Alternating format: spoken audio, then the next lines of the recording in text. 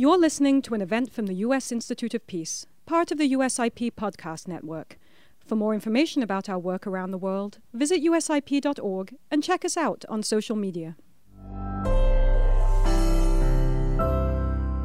On behalf of the U.S. Institute of Peace, I would like to welcome everyone to this conversation on safeguarding democracy in West Africa, transforming peaceful protest into platforms for democratic change. My name is Oge Onubogu, and I am the director of the West Africa program at USIP. Over the last year, sweeping protest movements have emerged in different countries across West Africa, bringing together large constituencies, especially young people, to voice their deep grievances with their governments. Yet, these movements have struggled to translate their protest demands into democratic gains. What is driving this recent upsurge in youth-led protest in West Africa? And how can this newfound youth agency be proactively engaged to strengthen democratic and peace-building processes across the region? We will be exploring these questions and more in our conversation today. We are delighted to be co-hosting this event with the National Endowment for Democracy, the NED. The NED is also home of the Reagan-Fussell Democracy Fellows Program, which is an international exchange program funded by the US Congress, through which some of the world's most dedicated democracy activists and scholars conduct independent research and outreach projects. We are honored to have two Reagan-Fussell Democracy Fellows on the panel with us today. For our audience, I encourage you to follow the conversation using the hashtag West Africa Democracy. It is now my pleasure to welcome Ms. Obianuju Catherine Ude, also known as DJ Switch. DJ Switch is an award-winning Nigerian artist and activist. Last year, she joined and galvanized one of Nigeria's largest protest movements against police brutality. Her live coverage of the government crackdown on peaceful protesters ignited the truth and expressed the strength of a new generation of Nigerian youth. Performing her original spoken word piece, please welcome DJ Switch. The leaders of tomorrow, a common phrase. In me, there is a common face. Discontentment, pain and suffering mixed in a local cocktail of pride and puffery, this is commonplace. The leaders of tomorrow, a common phrase. Ambition and greed, help me, I need to feed. How else will I reach where I need to be? This is common sense. The leaders of tomorrow, a common phrase. In me, there is a common space where my young is unborn and my unborn is he or she that would bring me to my knees. This a normal case. The leaders of tomorrow, a common phrase. In me is a tunnel filled with a darkness the light cannot seem to crack. A tunnel that never seems to break. Oh, how I yearn for the light, for the right to do with me what I choose to do with me, yet you refuse to leave me be.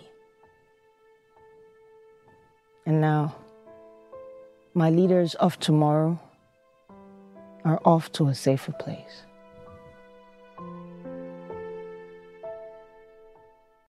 Thank you so much, DJ Switch.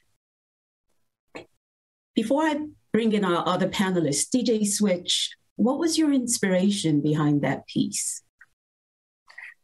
Thank you so much, Oge. Thank you for having me, and good morning to you all. There is a consistency I've seen across the African continent. Despite its riches in every regard, Africa is considered the poorest continent on earth. And we owe this ranking to most of our past leaders of tomorrow and our present leaders of tomorrow.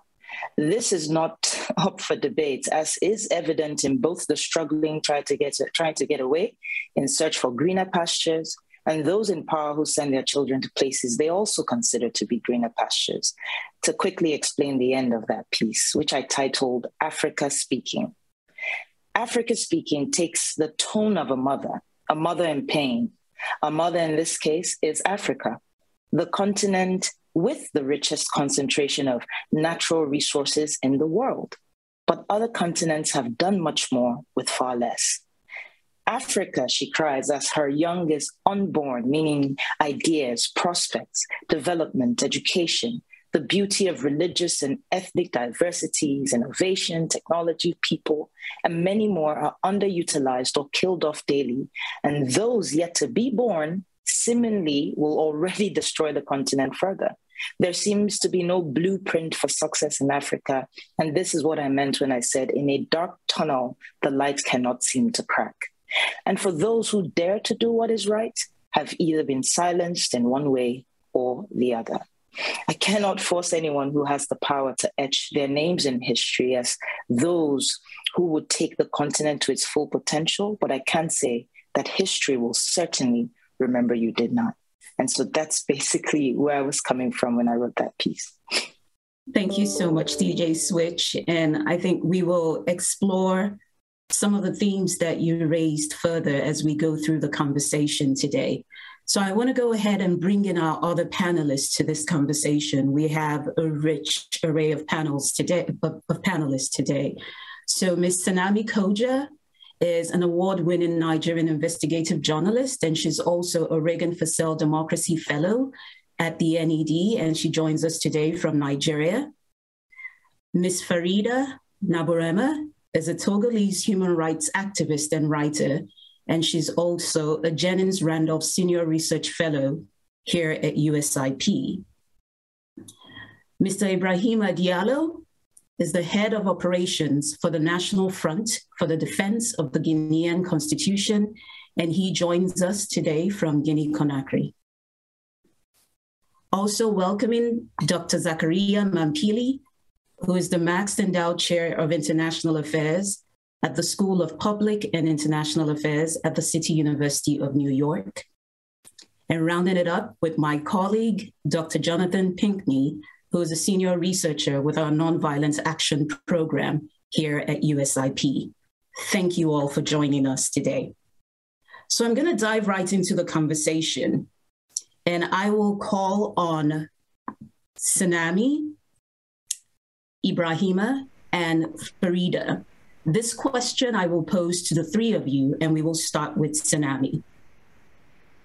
Going from the piece by DJ Switch, we've seen many protest struggles across the continent. And a lot of these movements have struggled to turn their short-term mobilization into long-term change.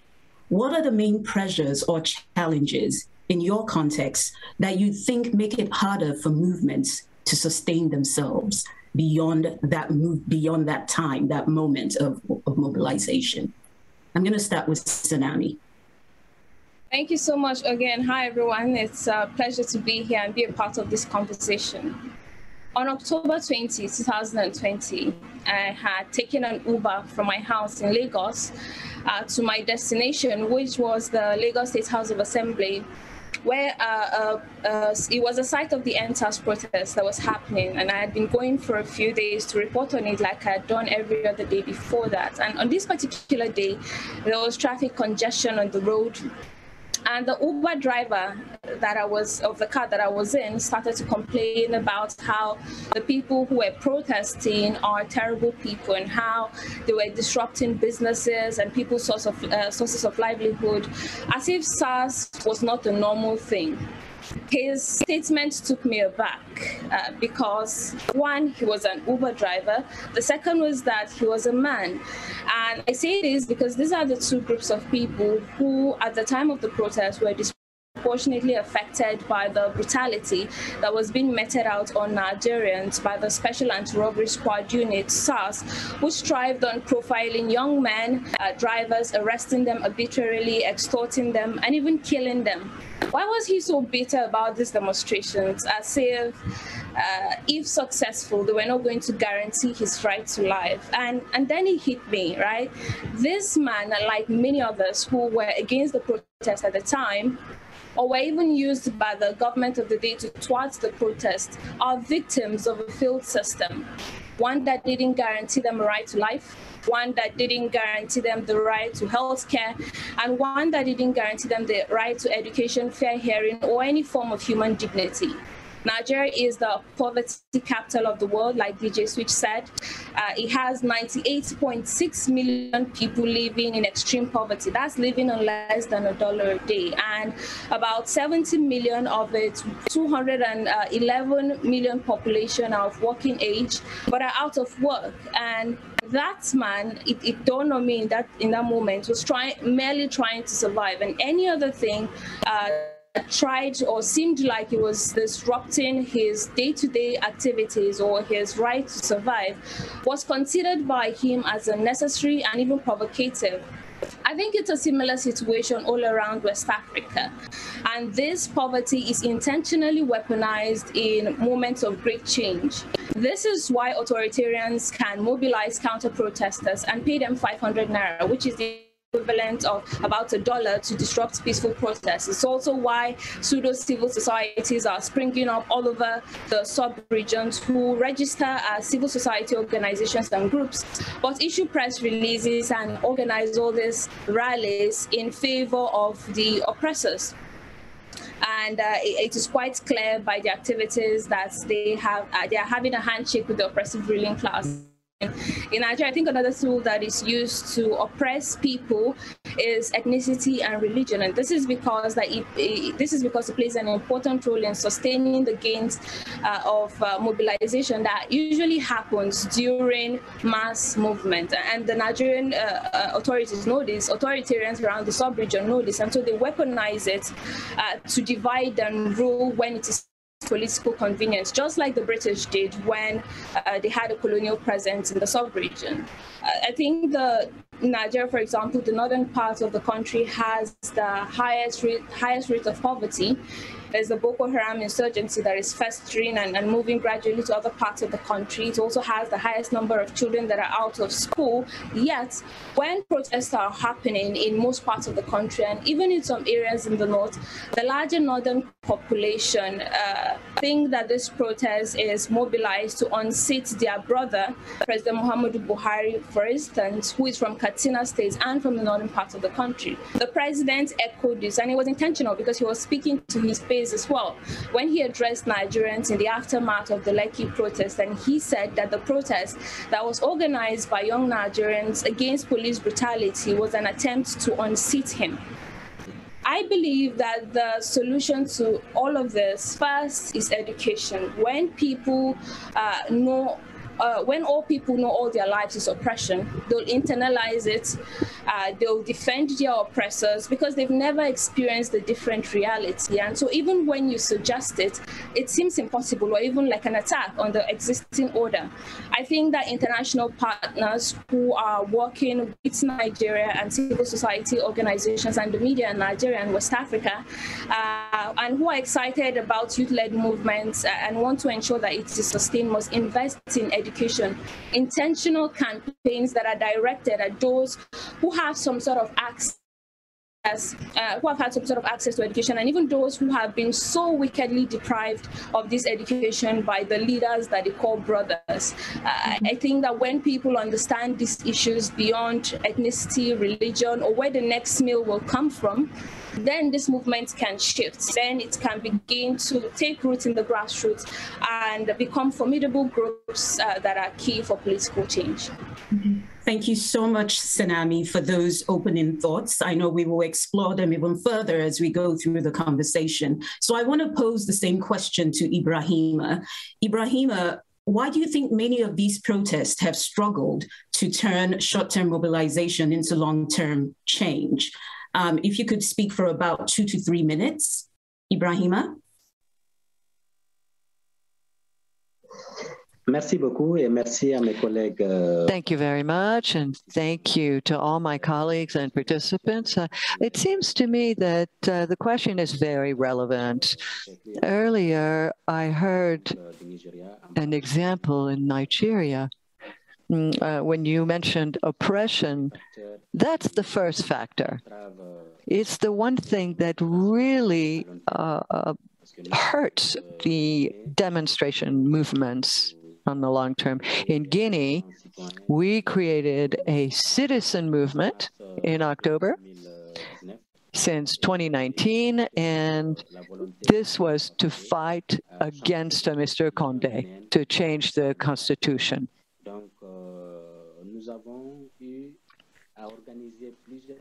So we had to organize several protests, and I've been in prison several times. I've been sentenced to 6 months, and my family was also abused. My wife and my colleagues were also abused, and I was forced to exile. So the first factor which blocks the implementation of long-term positive change is police abuse. Only our civil society leaders, victims, but also sympathizers. And the other factor which contributes to discourage morale and to discourage citizens from participating in the different mobilizations once we call upon them is that the government is doing everything possible to prevent justice from taking hold. So during protests, if there are people who are killed and repressed, then the government tries to protect the police and refuses to give justice to the victims. So the next time, this is a message that is sent to citizens. They say to them, look, there are people who have died, there's no justice. And if you also go out of the streets, you're going to die. And this is a message which has been fed by the government and has discouraged militants to respond to appeals. The sound is inaudible.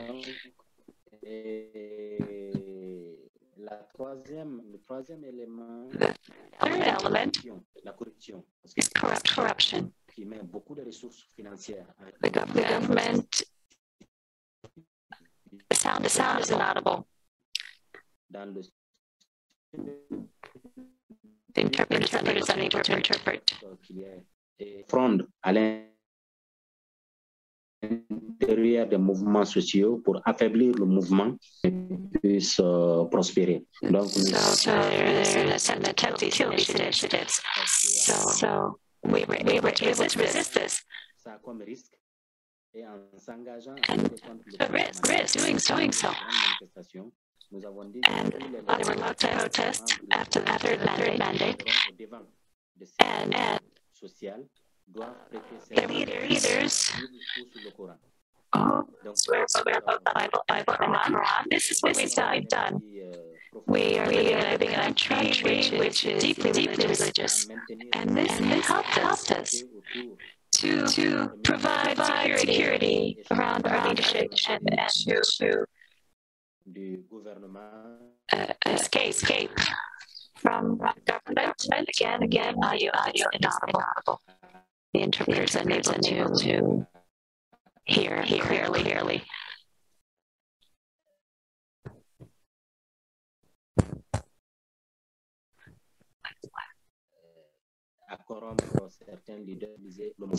Donc voilà aussi par le gouvernement tendant à rétrécir there is an attempt to limit liberty by controlling protests. And secondly, on social media. Okay. Des activistes de la société civile. Parce que nous, Et les mouvements sociaux, le plus souvent, en tout cas, ce qui concerne en Guinée, on n'a pas d'argent. In Guinea, we don't have any money. And so we use social media. And the social media oftentimes are blocked by the government. They were blocked, and that, of course, has a great effect on our communication strategy. It is also limiting with regards to our strategies regarding the results that we are trying to achieve or that we expect. So some of these factors I've just described, and that limits the efficiency or the effectiveness of our demonstrations trying to bring a positive change. But in Guinea, we are fighting against this possibility of a third mandate until April 2019. And since then, all of the demonstrations have been, since March of 2020, forbidden. And so we've basically decided to fight on the social media. We've left the streets, and we are trying to do this because we want to save people's lives. We buried 99 people during these 3 years, so there was no justice. And they sent the army down in the street. They were trying to prevent these demonstrations. And they want to continue the crisis.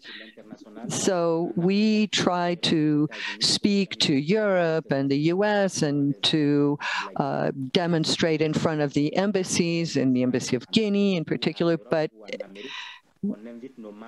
we invite a lot of our members to always consider that those people are considered like dictators.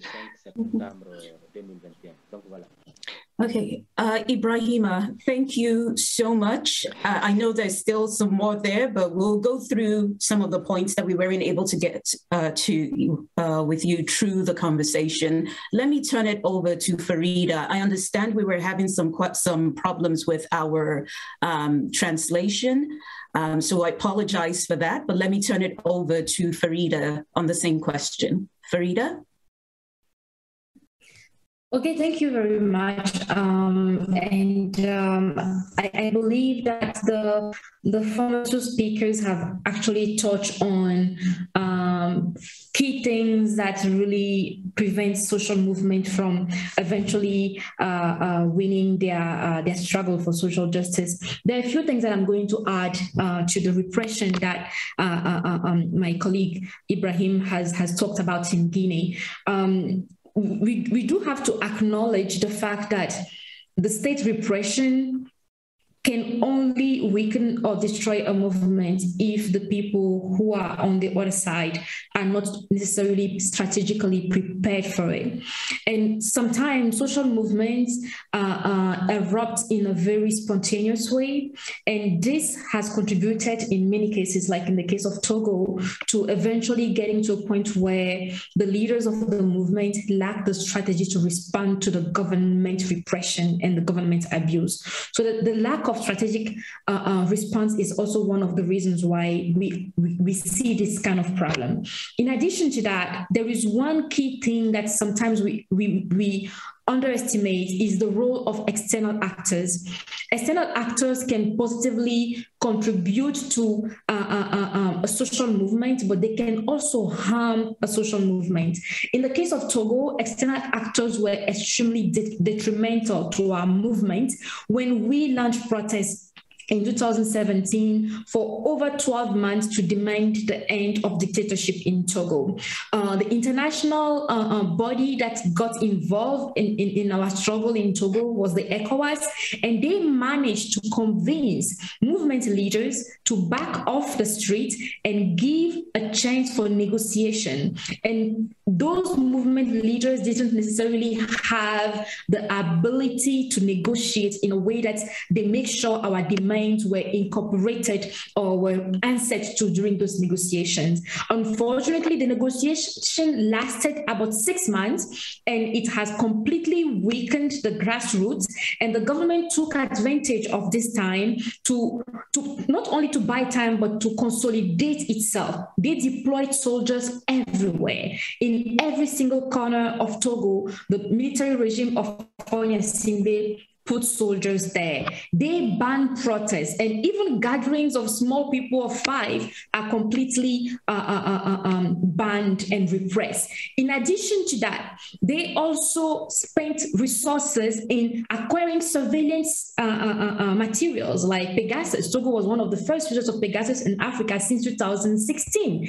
And with this, they were able to spy and infiltrate WhatsApp group and social media network of key community organizers and social movement leaders, and they went and arrested as many as they could, chasing others to exile, and even going as far as detaining arbitrarily some of them for years. And as I'm speaking right now, we have a total of 117 political prisoners in Togo. So the external actors sometimes do come in, not to support the movement, but to help the regime in power consolidate itself, especially when those playing the role of mediation are also facing similar demands in their own country. Because interestingly, the mediator of the crisis in Togo was the president of Guinea, who the people of Guinea were also protesting and asking to leave. So how can somebody who has no legitimacy in his country, how can somebody who is using violence to repress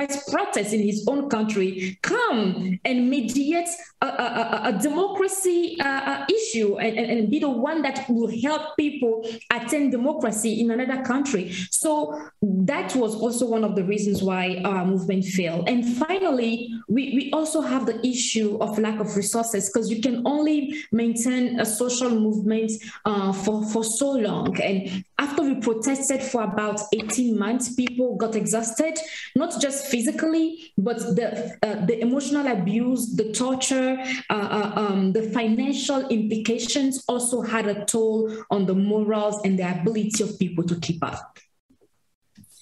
Thank you very much, Farida.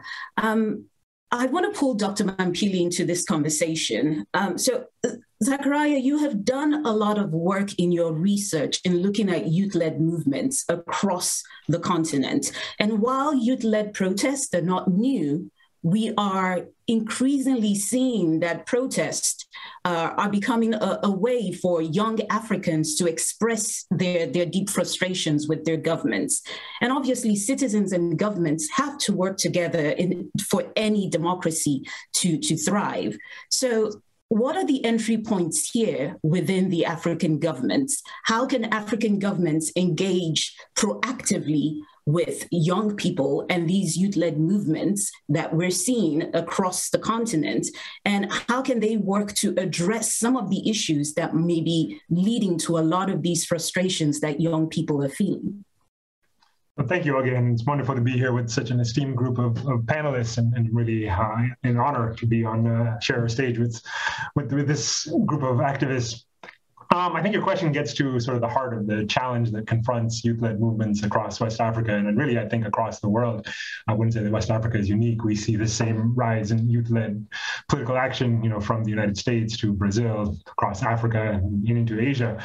So I think it's a broader moment that we are living through here, where there is this general disaffection with what governments are able to provide citizens, and I think it's really symbolic that many of these movements have adopted the nomenclature of citizens movements, of movements designed to ensure that government fulfills its obligations to the population, something that many governments, especially in Africa and beyond, have really failed to do. And I think the challenge here is that we are living through a moment in which much of the international system has really failed in its obligations to foreground the interests of ordinary people, both in terms of economic policy and political policy. So if we look at sort of some of the transformations that have unfolded in the West African context, of course, we know that there has been a massive increase in investments from Asian countries and other parts of the world.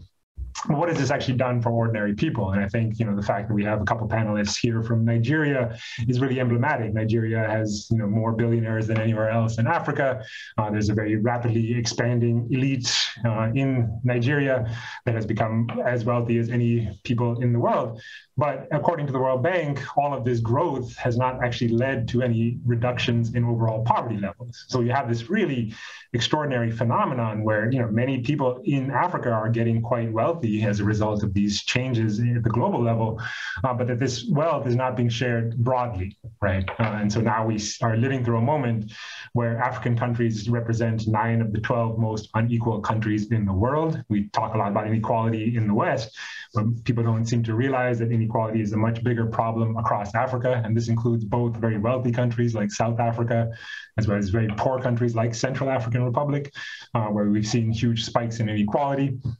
And so I think that, we have to really start to interrogate the fundamental nature of the social contract that shapes relations between governments and peoples. And I think that's what these youth movements have been really doing, is that they're not simply asking for a share of some sort of electoral pie. There is a broad disillusionment with elections as being the sort of the endpoint of democracy, but they're actually going back out into the streets to question the entire nature of the political system, a political system that has largely failed in its capacity to not only ensure a broad distribution of wealth on the continent, but also to do much more basic things like protecting citizens from this horrific pandemic that we're all living through.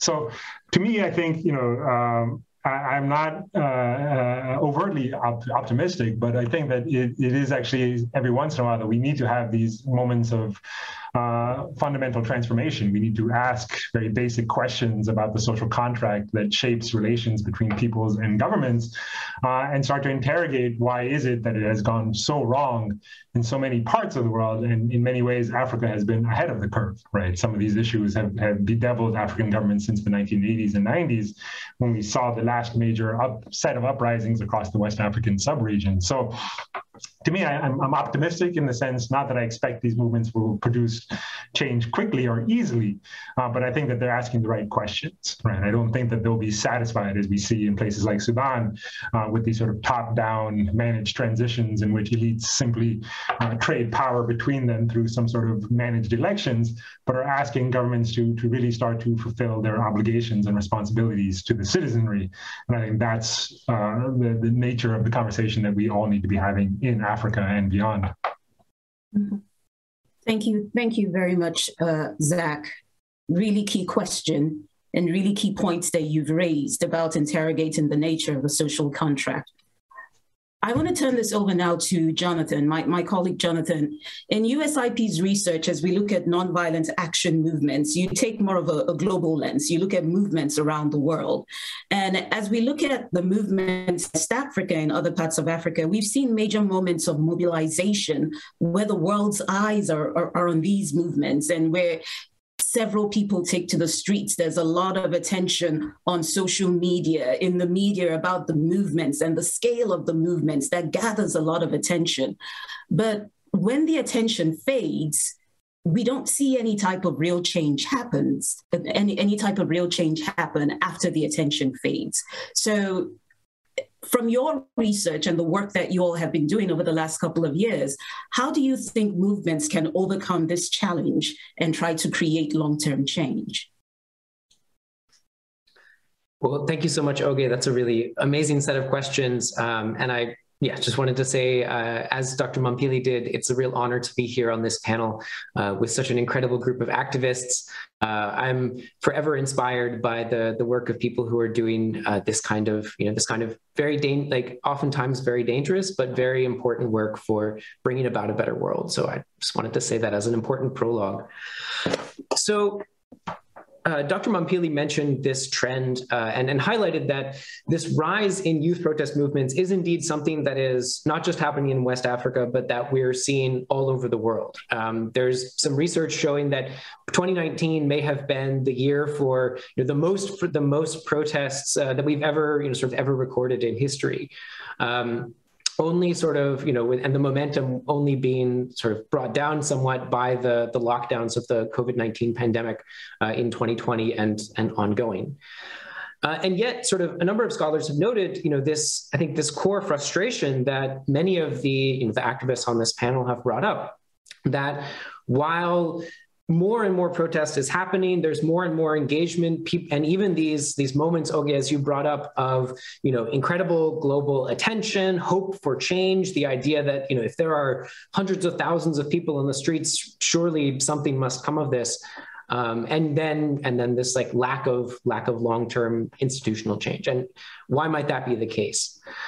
Well, I mean, one thing that has been brought up by several panelists and that shows up quite a bit in the research on this is the impact of social media. Ibrahima in particular was talking about the impact of social media in Guinea and how this is a really crucially important mobilizing tool, particularly when movements are faced with violent repression. They can turn to online activism. But this makes them increasingly vulnerable to new forms of digital government repression. There's a lot of good research out there, and Farida was mentioning the Pegasus software, which is sort of the cutting edge of this digital repression. Authoritarian regimes once had sort of less control over social media and the internet, but they've rapidly learned, they've rapidly adapted. And now, even as the internet and social media are a crucial space for organizing, they are increasingly a dangerous space for government repression. And in addition to that, when the impact of the internet has largely been, it's much easier to mobilize 100,000 people to participate in a protest thanks to, viral tweets or Facebook posts or things like this. But what happens then is that a protest of 100,000 people doesn't have the same organizational infrastructure today that would have been required for a similar protest several decades in the past.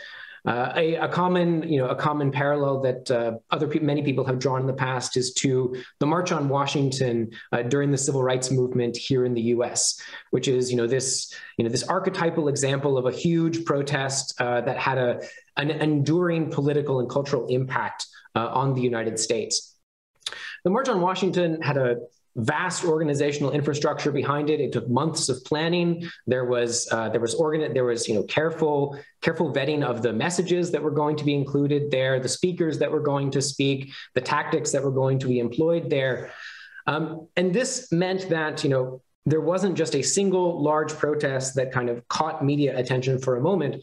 But once that protest was over, the organization, set of organizations that had put it together, maintained themselves and were still in place, to continue to advocate for change, once that high-profile moment of protest was over.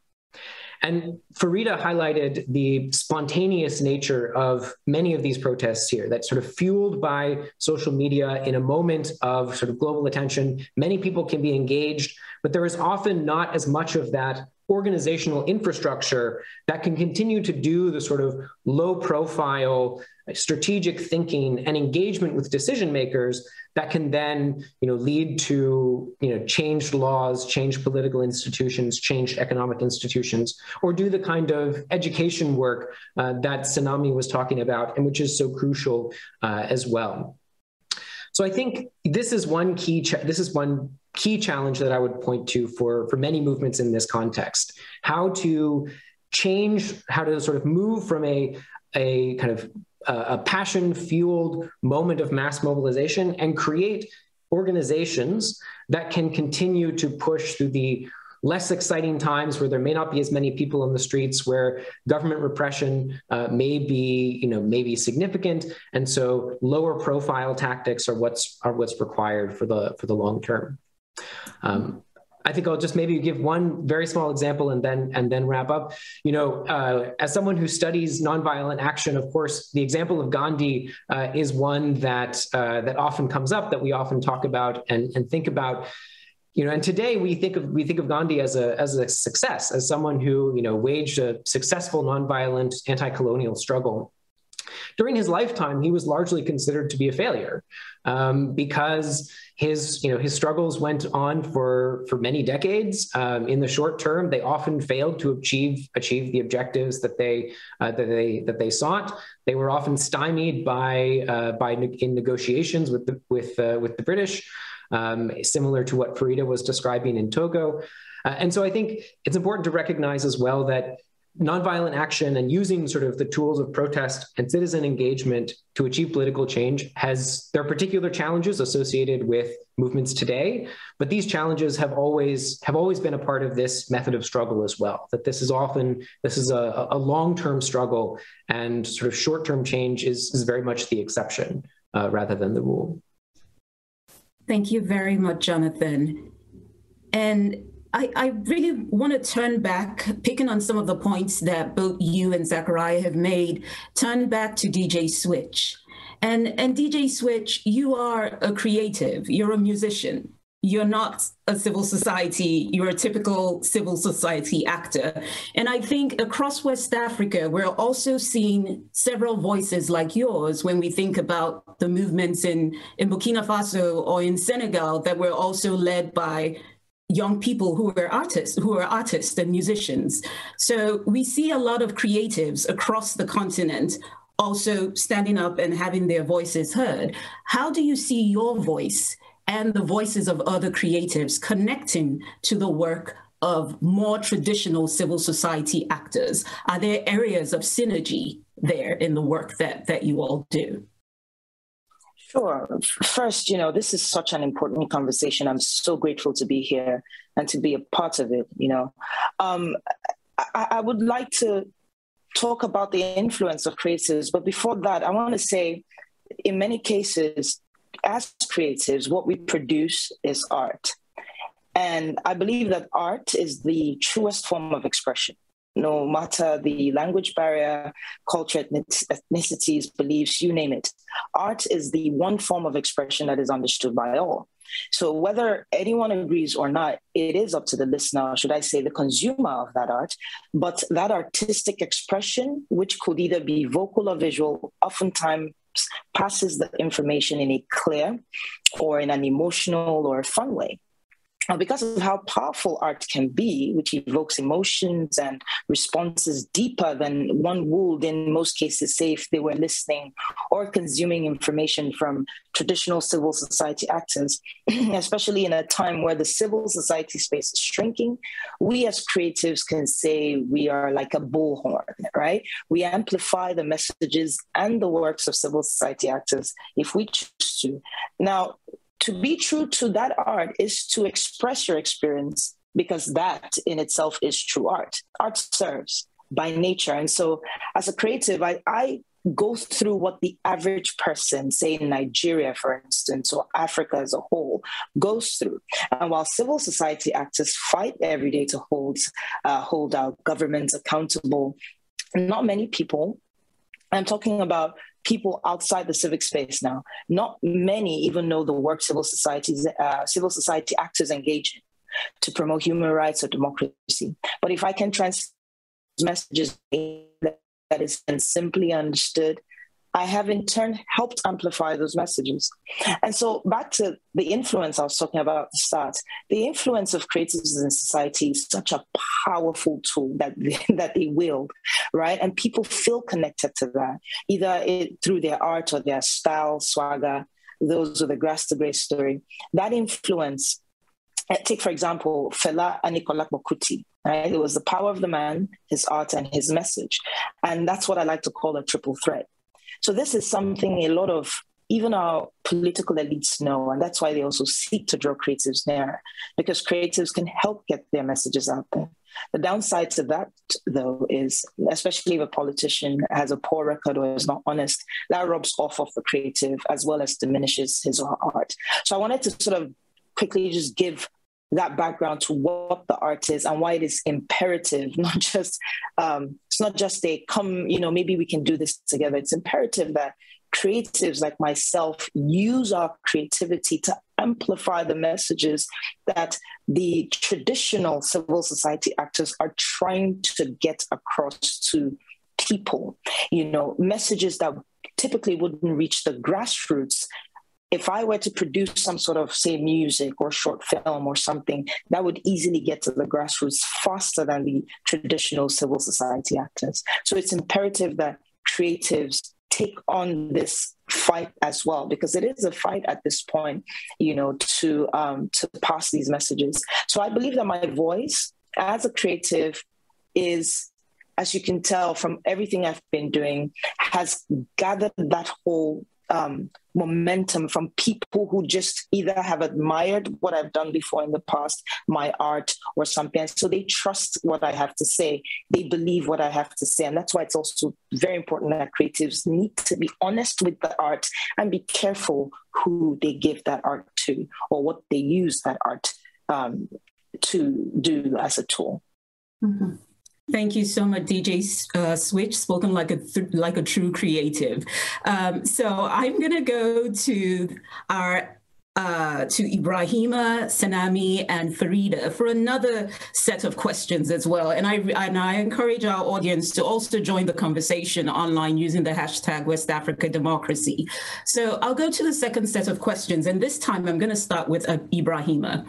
So Ibrahima, we've seen patterns basically where activists across generations often struggle to replicate the values that they once advocated for when they were part of a movement. When they eventually get into government, they struggle sometimes to replicate some of these values.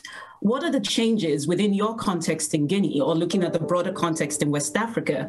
What are the type of changes you think need to happen within the political and social structures to prevent this from happening? And if you could please keep your response to 2 to 3 minutes, that would be helpful. Ibrahima? Thank you very much. It's a really fundamental question.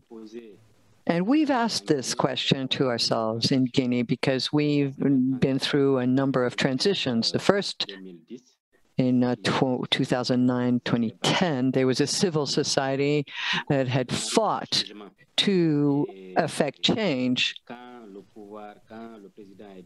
And when the president died and the army came to power, all of the civil society leaders went to the transition organization or institutions in the legislative bodies, and some went to the electoral bodies. But within the civil society, there was nobody left. There was no real organization that could continue the fight, who could also monitor power. And the experience showed us that those people who left civil society were not able to maintain the values that they had when they were in civil society organizations. And the experience showed us that it's not just an issue of leaving, because the governance system that we have, the political system that we have, is so powerful that when you get into it, even if you are convinced of certain values, you adapt to the system that is in place. And so we felt that after this fight that we were fighting, in order to participate in the government, we decided that the leaders of civil society that were in the first line, that we could not participate in government. We would push for certain people participate in the government, and then we would do a monitoring and following and follow-up of this, and that the power structures could be dismantled. The network sound is very poor. We've noticed that it's the same families that are still in power. They continue to dominate.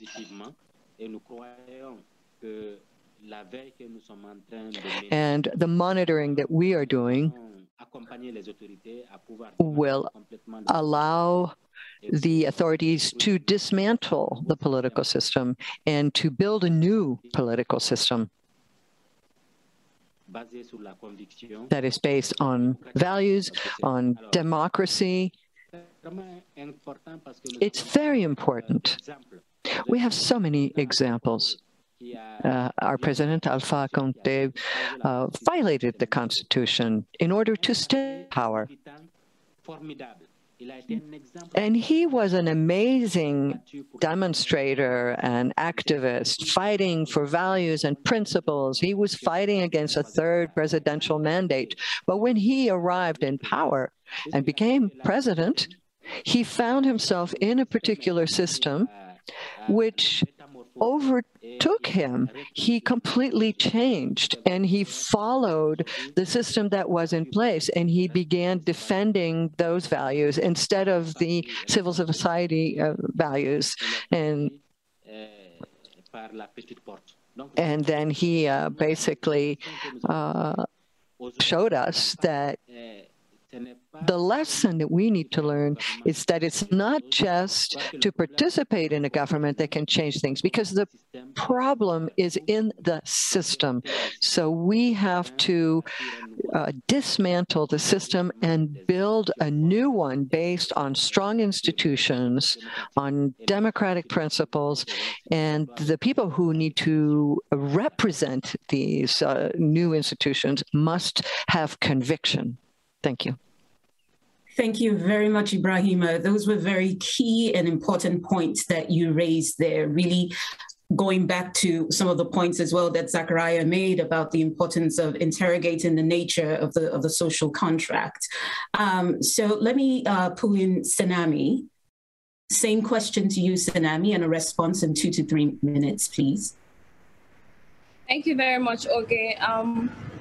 I think what Ibrahima said is very important, and thank you very much for this question, because I believe that it is very prevalent in Nigeria and even in the sub-region. We've seen labor leaders turn to tyrants. We've seen political leaders, and when they gain political power, we've seen activists become people who enable dictators and authoritarians. And first of all, I would like to say that power amplifies. So if someone who was in civil society or was an activist gets or gains political power and, starts to or regresses in their values, it's because they've always regressed in private. I mean, power has just amplified that.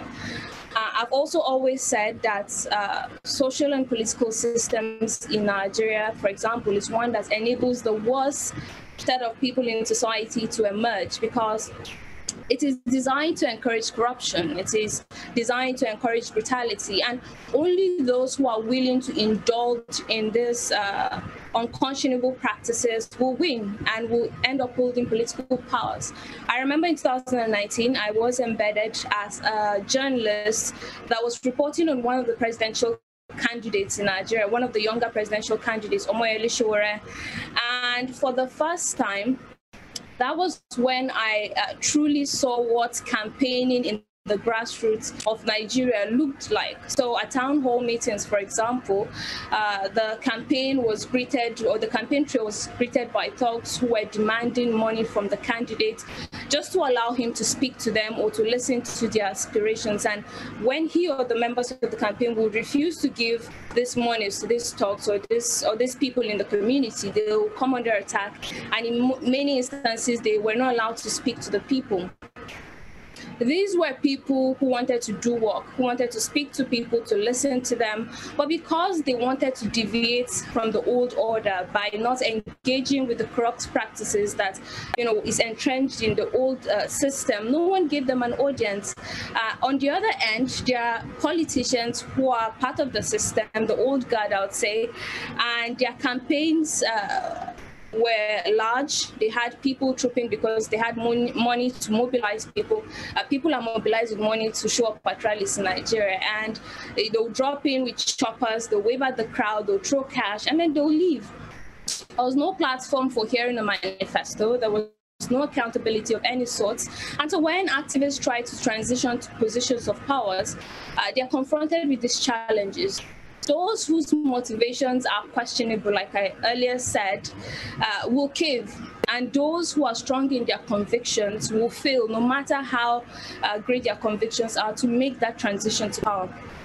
I think this is a burden that civil society has to carry in Nigeria and even across the sub-region in campaigns around social change that must take note of this flaw, and they must begin to reimagine how they design solutions to change it.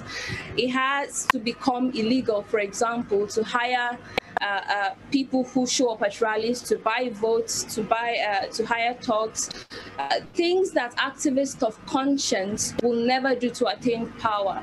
So this is a system this creates a system of merit and accountability. When this happened, and I believe that the question of activists deviating from the values that they once stood for will no longer exist, on the scale that it currently does. Mm-hmm. Thank you so much, Sanami. Also really, really key and crucial points that you've raised. I'm going to turn it to Farida. Farida, same question in about 2 to 3 minutes. Thank you, Oge. I will add to what my colleagues have added. I'll add the fact that leadership change needs to also be accompanied by institutional change, because sometimes we only focus on the removal of the existing authoritarian regime, and then we forget that that regime was sitting on a system, and we need to have a set of institutional reforms in order to ensure that those institutions are strong enough to be able to face ultimate political crisis, because those always happen within any society. And to this, I will add that we need to have a full demilitarization of politics, because what often happens is that under authoritarian governments, the army ends up being the the better funded and the most structured institutions that is sometimes called upon by the people whenever they are facing any political crisis. We have seen that in Mali, where millions of people were protesting and were asking the army to do a coup because they had enough of government repression. So we don't want to come to a point where the institutions are too weak to respond to the democratic needs of the masses, and the army is now called upon to do the job, while we know the army is not supposed to be in politics because they are not equipped for that. Whenever you involve army into politics, then you are creating an opportunity for authoritarianism to rise. Then we also need to take into account the rights of marginalized groups, because sometimes during social movements, you have various groups of people that are fighting for a common good that have different grievances. But then when you break it down, once the change occurs or the change of leadership occurs, some marginalized groups' grievances are no longer taken into account. I'll give a simple example. I myself, as a political activist, I have a huge followership in Togo when it comes to denouncing authoritarianism. But the moment that I start speaking on women issues, about women's rights, then there are people within my circle in the opposition who are also opposed to authoritarianism, but don't believe that I should be speaking on women's rights. And some will even tell you that is not a priority. So I am a comrade for as long as I'm fighting for democratic change, but that democratic change should not include a society in which I, as a woman, can have the same rights and the same opportunities as men. So we have marginalized groups that continue to be marginalized, and this creates room for grievances. And the same applies to the abuse of minority groups, because sometimes the minority groups are overlooked, but those small grievances add up, and eventually it leads to more issues and conflicts in the future. And I will also add that we need to hold people accountable. The past governments have often committed enormous human rights atrocities, but while trying to demand accountability and fight against impunity, we also have to explore alternatives to retributive justice, because sometimes when the former army lords and military officials and people who are loyal to them see that they may end up in prison because of the killings and the abuse that they have committed, they are more likely to create a crisis or to be tempted to create another coup, like we see it in Burkina Faso.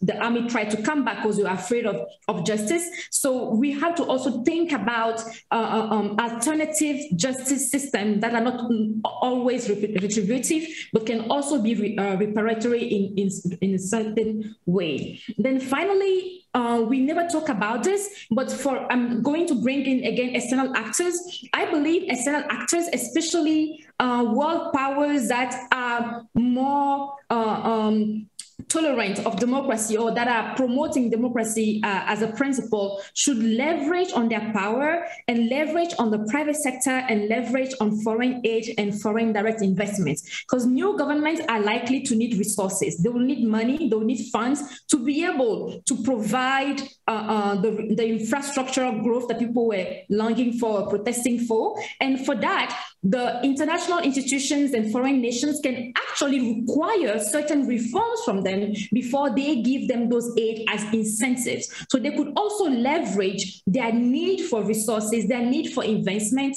their need for economic growth to advance democracy as well as rule of law. Thank you very much, Farida. We are almost coming to the end of this conversation, but I want to go back to Dr. Mampili and Jonathan and see if you all have any thoughts that you would like to add to the conversation, looking at the second set of questions and the responses that we've heard. If there are some additional points that you would like to add, just a minute each for both of you. Zach, you want to go first? Sure. Yeah, just I guess two things that I would mention that I have, more as sort of advice to movements as they sort of confront these challenges. And Jonathan touched on this in a bit, but I think, there's a way in which we as the international community often expect results very quickly. We want to see social movements, within a month after people take to the streets, bringing about democratic revolutions in their countries. And clearly we know from history, as Jonathan made it very clear, that that's not how social movements function. And certainly not social movements in the African context. I give a lot of credit to the Sudanese revolutionaries who have remained on the street, who have stayed on the street now for almost 3 years and have tried to ensure that the transition in that country does not go off the rails and truly represents the kind of transformation that they're hoping for. I think they have the right timeline here. If we look at what's been happening in Nigeria, there's a way in which we talk about NSARS as completely disconnected from Occupy Nigeria, which was an exceedingly large protest in that country. And I think it's better to understand those as part of a longer term process of political change, because political change takes decades, not months. And I think it can be disheartening and disillusioning when change doesn't come as quickly as you want to. But I think the type of change that these activists are trying to bring is going to require much longer timelines. And I'm hopeful from the commitment that I have seen thus far in many parts of the continent. The second point, I think, is that we have lost a certain kind of internationalism when it comes to social movements on the continent. If we look back again to the 1960s, when the anti-colonial struggles were at their high point, one thing that was very central to their success was a kind of commitment to a Pan-African mode of organizing, where activists operated across borders on the continent and also forged connections to progressive movements in Europe, in Asia, in North America. I think there's a lot of desire to facilitate those types of relationships currently, but I don't think we've quite gotten to a point where movements in the United States, for example, are engaged in dialogue and exchange with movements on the continent, and as well as movements within specific African countries reaching to movements in other African countries. So I'm hopeful that we can start to reconstruct those kind of solidarities, because I think, again, that's the kind of broad-based effort that is going to be necessary to bring about the types of changes that these activists are so bravely struggling for.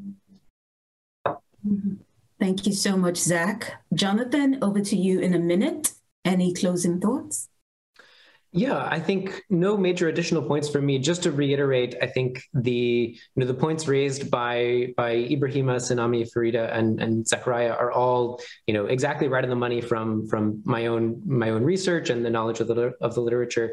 I was struck by Ibrahima's point in particular about this transition where suddenly everyone who had been involved in civil society is suddenly in government and there's nobody left to maintain accountability. This is a pattern that unfortunately we've seen in many transitions, including some that I've had the privilege to study myself. And so I think that emphasis on long-term thinking, on maintaining mobilization and maintaining accountability structures, even when the people who were once activist allies or labor leaders or others are now in power, is absolutely critical.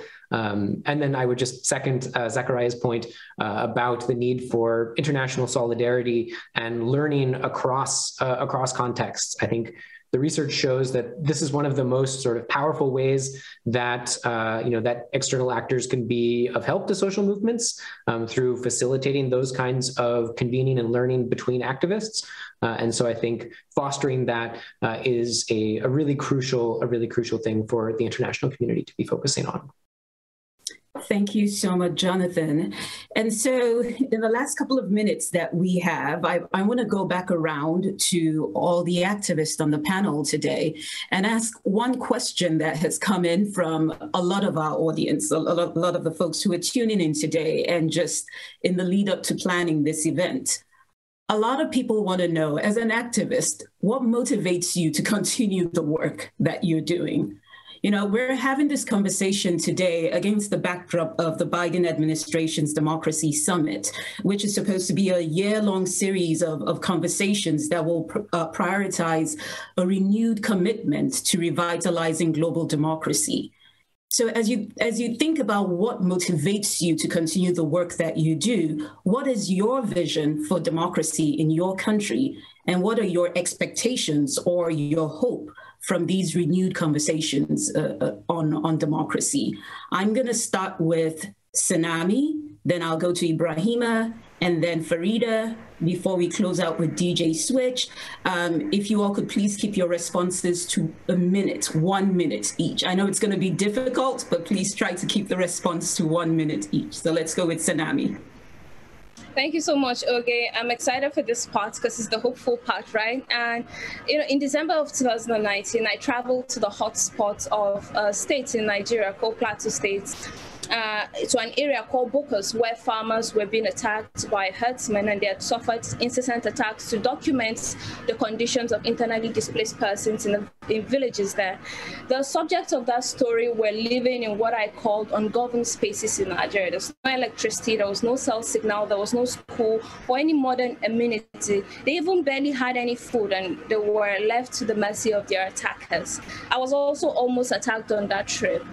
And one of the things that trip did for me was that it confirmed what I already knew, that journalism and media freedom is very important for democracy, and that in Nigeria, journalism is for life's sake, and even across the subcontinent. Despite the prevailing circumstances, I am particularly hopeful that through storytelling, regardless of the costs, that those who have been deprived of the dividends of democracy can begin to receive attention when people are moved by the stories that I and other people are telling, to demand action and accountability through their sufficient anger. That sufficient anger is very key in driving social change. I'm hopeful that one day, in the most unexpected manner, that something will give, and that young people in the sub-region will begin to demand social change that can take their countries back.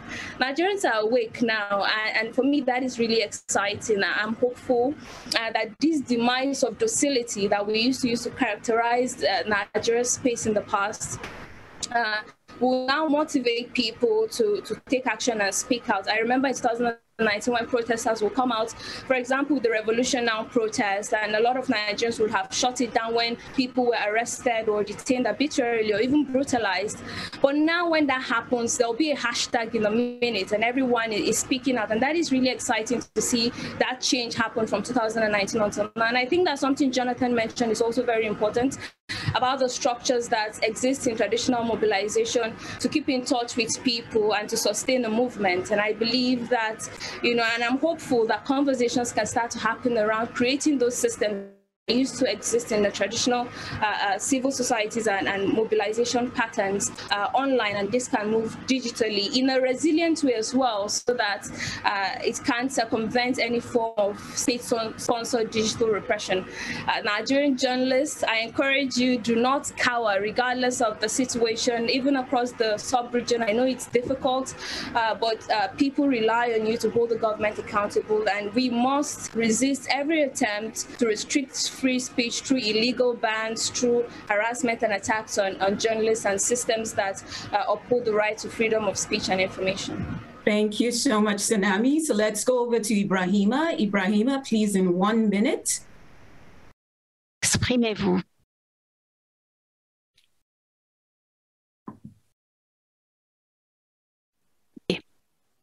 D'accord, merci beaucoup. Thank you very much.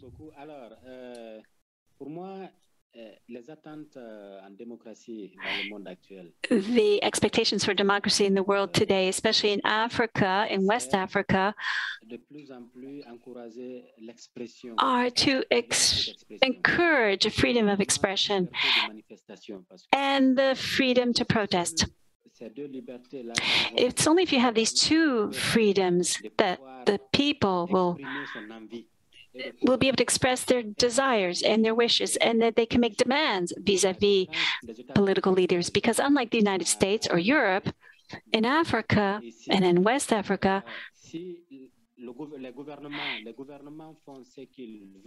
the governments do what they want.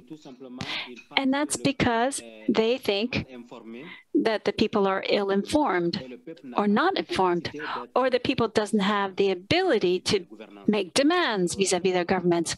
And I want to remind you once again, in Guinea, most Guineans don't know that it's because of their contributions with the taxes that governments can survive. They don't know that. And that's why in our country, you have a president say, I'm giving you a university or a school, but it's not his money, it's the people's money. So the people don't understand that. So information is critical. And so these two things can only be, can come about only if we have a freedom of expression and if the freedom of protesting becomes a reality. Thank you. Thank you very much. Cut off. Thank you very much, Ibrahima. Thank you so much, Ibrahima. We'll turn to Farida in a minute. Yes, thank you. Okay. In terms of what motivates me, I might sound silly, but I'm very much motivated by anger. Anger is my source of energy. Anger is what drives my action. And at the times where I feel the most completely down and feel hopeless, it takes an act of injustice to ignite the anger, and I'm back to taking action again. And I feel like the reason why maybe it has taken so long for us to get to the point which we're supposed to be at is because our people have been denied the right to be angry. We have been taught from childhood that we don't have the right to be angry against our leaders. We have to accept leadership no matter how it comes, because our leaders are God-sent and they are godly, they are untouchable. And those who are angry are seen as the problems of society. So I'm going to send this message to the Togolese youths that are maybe listening to me. Il est vraiment très important que nous, la jeunesse togolaise, on se rende compte que... So the right to being angry is what's missing, and it's keeping us from reaching a certain level. Unfortunately, we don't have any rights in Togo, but if we look at our past, even during the colonial period, our grandparents and our ancestors had fewer rights and fewer resources and fewer advantages that we have today. And so as weak as our freedoms are, as weak as our rights are, we have gotten to where we are thanks to the sacrifices made by our predecessors who became angry at the system. And angry at the inequality of the system. So we have to learn to develop our extreme rage against injustice, against our domination, and a rage will push us to act to put end to our oppression. Thank you very much. Thank you so much, Farida. That was very powerful. So I will turn to DJ Switch. DJ Switch, in a minute, what motivates you and what is your hope for these renewed conversations on democracy? Thank you so much. You said that I'm truly a creative, so I'll do my best to be as descriptive as possible. My father passed away a couple of years ago. He was such a stubborn man, and I've been told that I didn't fall far from that tree. He never cared much to belong, especially if he believed he was doing the right thing. He used to always say to me, you are nothing if no one can trust you, and trust begins with the truth. My father motivates me. The truth motivates me. The truth about Nigeria and West Africa, or Africa as a whole, is hidden from the people. That is what I believe. The blessing that is Africa is hidden from the people because it benefits the few to keep us in a state of a lie, to keep us as the poverty capital in the case of Nigeria, or the poorest continent in the case of Africa. Despite all that we have, like I said in the beginning and in my piece, not just in resources, but as a people. The truth is that we can be on the world stage because we have what it takes: the intelligence, the resources, the manpower.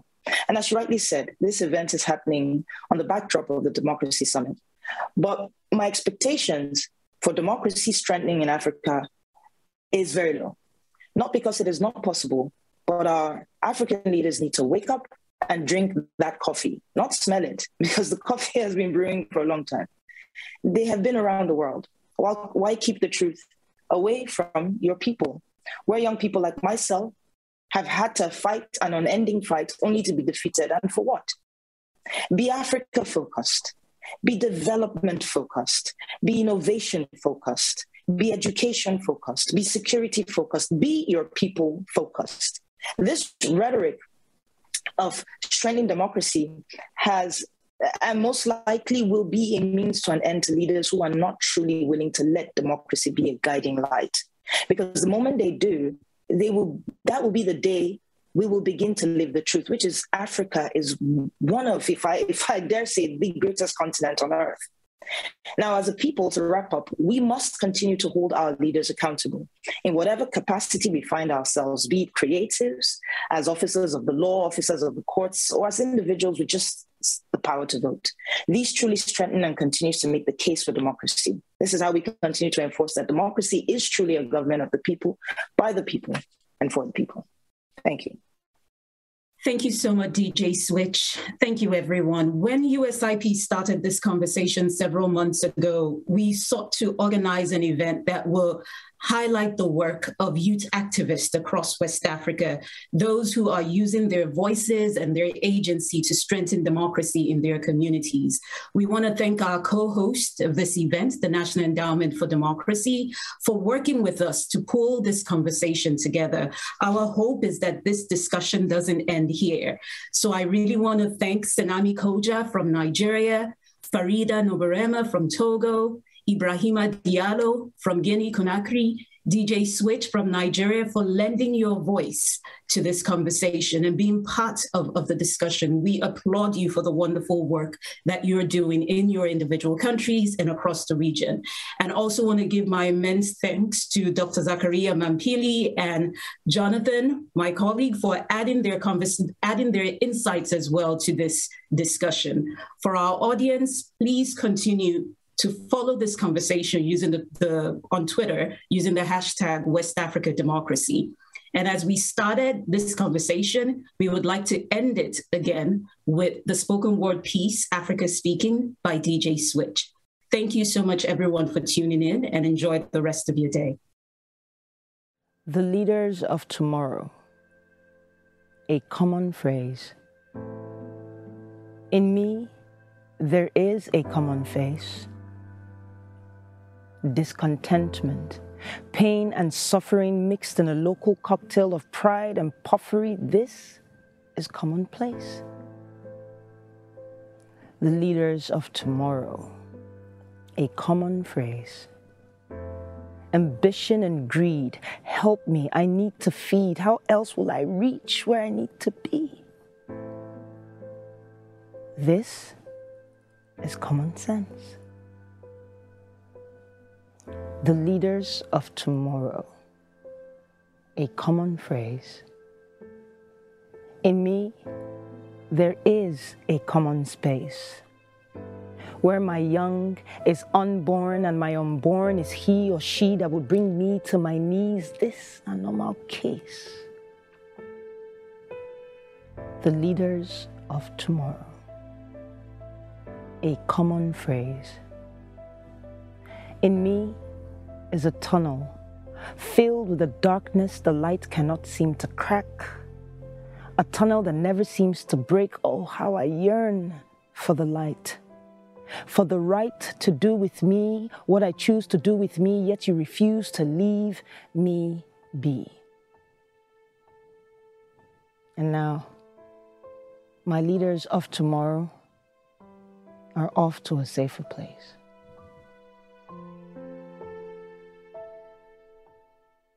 Thank you for listening to this event.